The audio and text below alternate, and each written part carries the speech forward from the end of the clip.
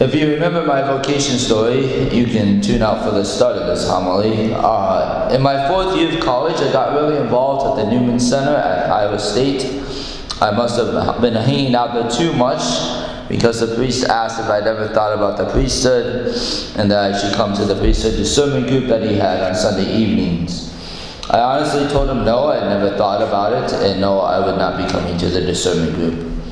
A week later, he asked me again, and this time he mentioned that they serve pizza at these meetings. I started going.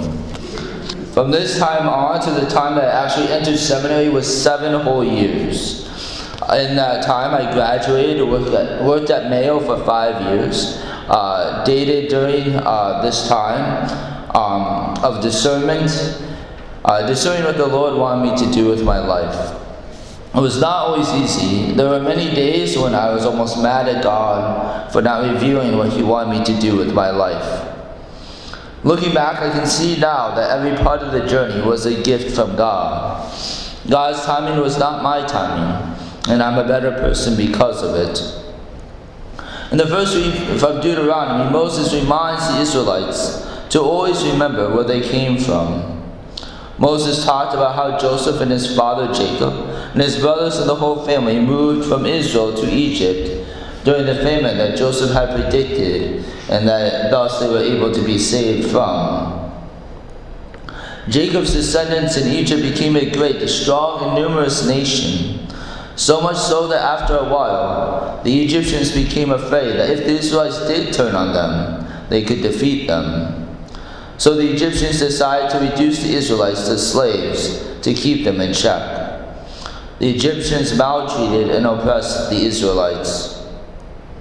The Bible says that the Israelites, the descendants of Jacob, were in Egypt for about 400 years. Now it doesn't say exactly how much of those 400 years were spent as slaves, but I'm sure it was many generations. And I'm sure those many generations lived and died wondering where God was in all the affliction, toil, and oppression of slavery. Finally, after being there for 400 years, God brings the Israelites out of Egypt in dramatic fashion. Moses says God brought them out of Egypt with His strong hand and outstretched arm, with terrifying power, with signs and wonders. And now God had brought them to the promised land, to a land filled with milk and honey. God saved His people in dramatic fashion, but only after they had suffered greatly. Jesus, after living the hidden life for 30 years as the son of Joseph and Mary, approaches John the Baptist and gets baptized, not because he needed it, but as a sign and example for us to follow. After Jesus is baptized and filled with the Holy Spirit leads Jesus into the desert for 40 days.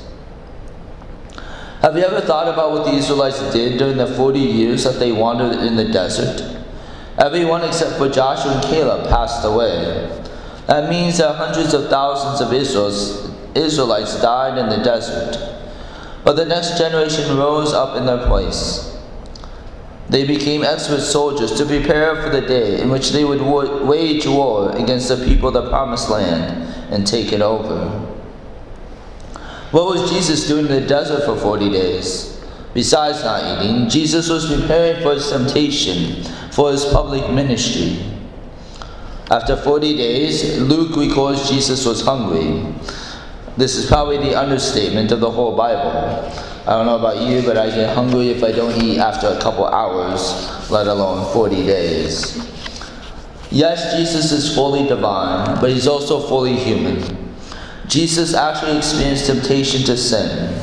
However, unlike you or me, He never gives in. So the devil is really smart to tempt Jesus with food after Jesus had not eaten for 40 days. How often are we tempted with sinful bodily pleasures and fall? How often do we fall to masturbation or gluttony? In those moments of temptation, cry out to Jesus and ask for the fortitude and courage to do the virtuous thing.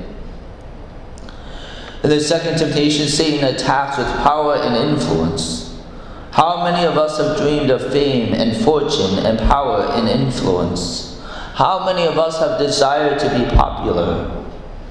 Satan tells Jesus that he can have all the kingdoms of the world, that Jesus can have all this power and glory if Jesus but worships Satan.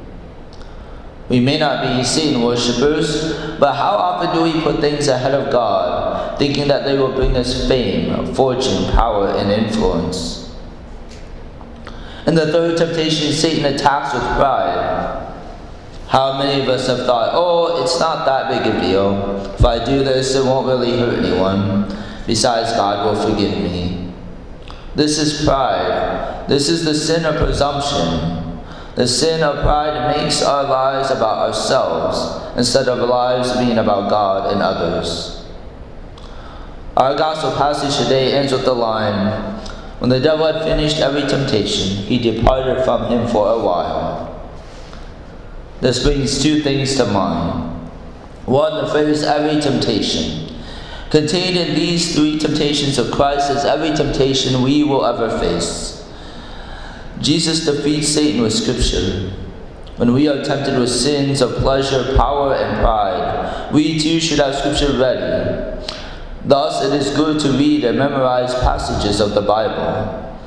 In these all three encompassing temptations, Jesus was victorious over Satan. Thus, being disciples of Jesus, we too have been offered the grace to defeat Satan if we are willing to accept it. 2. Satan departed from Jesus for a time. A time. This means Satan is not done with Jesus yet. Satan is going to come at Jesus again. It is no different for us, Jesus' followers.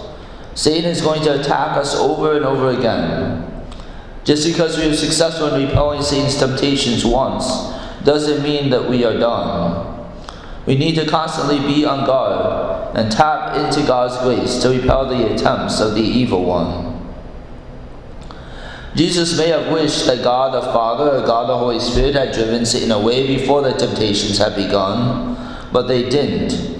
Jesus wasn't spared from the temptations of Satan, but he had the grace to overcome them.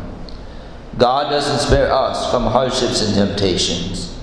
If we open our hearts to God, he will give us the grace to overcome them. In the second reading of St. Paul's letter to the Romans, St. Paul says, the word is near you, in our mouth and in our hearts. Jesus is the Word. The Bible is the Word of God. We must memorize Scripture so that we are prepared to do battle with the evil one, with Satan. As Christians, God is not going to spare us from the desert. He is not going to spare us from hardships and temptations. However, he offers us the grace, the tools, the Bible, the teachings of the church to resist evil and overcome it. Even if sin is habitual and rooted deep in our souls, we know that God can and transform our souls. It might not happen overnight, but through the grace of patience and fortitude that comes from visiting the sacraments of confession and Eucharist on a regular basis, we can defeat all sin. So trust, believe, and know that God is more powerful than your sin.